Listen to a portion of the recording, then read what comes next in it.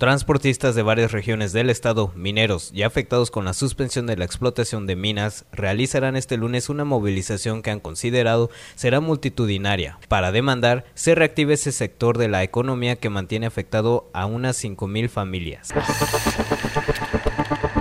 Una vez que recibió el documento que contiene la renuncia del gobernador Fausto Vallejo Figueroa, el presidente de la mesa directiva del Congreso local, Alfonso Martínez, informó que hasta que se dictamine la solicitud del ejecutivo Vallejo Figueroa, continuará como gobernador de Michoacán. La ambición del poder nunca fue mi meta, señaló el gobernador del estado Fausto Vallejo Figueroa, al sostener que la felicidad y el sufrimiento no son una fatalidad. Marco Vinicio Aguilera Garibay, secretario de Gobierno de Michoacán, entregó la tarde de este jueves la renuncia y no licencia de Fausto Vallejo Figueroa como gobernador del estado, debido a sus problemas de salud. En punto de las 17:30 horas, el secretario de Gobierno Marco Vinicio Aguilera Garibay arribó al recinto legislativo para entregar el documento que contiene la solicitud de licencia definitiva del gobernador de Michoacán, Fausto Vallejo Figueroa.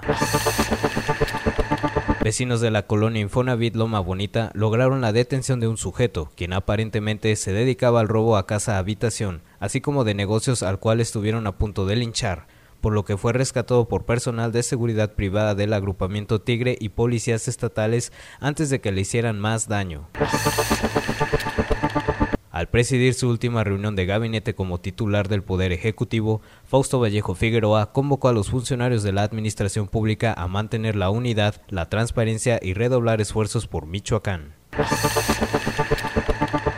Un hombre, quien dijo ser jefe de plaza de la región oriente de Michoacán, fue detenido por la Policía Municipal de Marabatío, junto con un acompañante y 4 presuntos integrantes de su equipo de escoltas, a quienes además les aseguraron 2 vehículos, según los informes de la Dirección de Seguridad Pública local.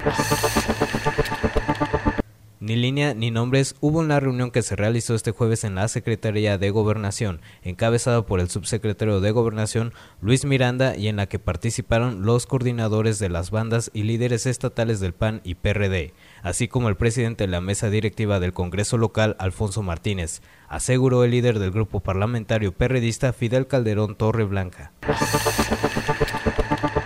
Uno de los personajes políticos que más suena para ocupar la gubernatura interina se descartó por completo. Víctor Silva Tejada advirtió: mi trabajo y la encomienda que me dio el presidente Enrique Peña Nieto es la que debo de cumplir.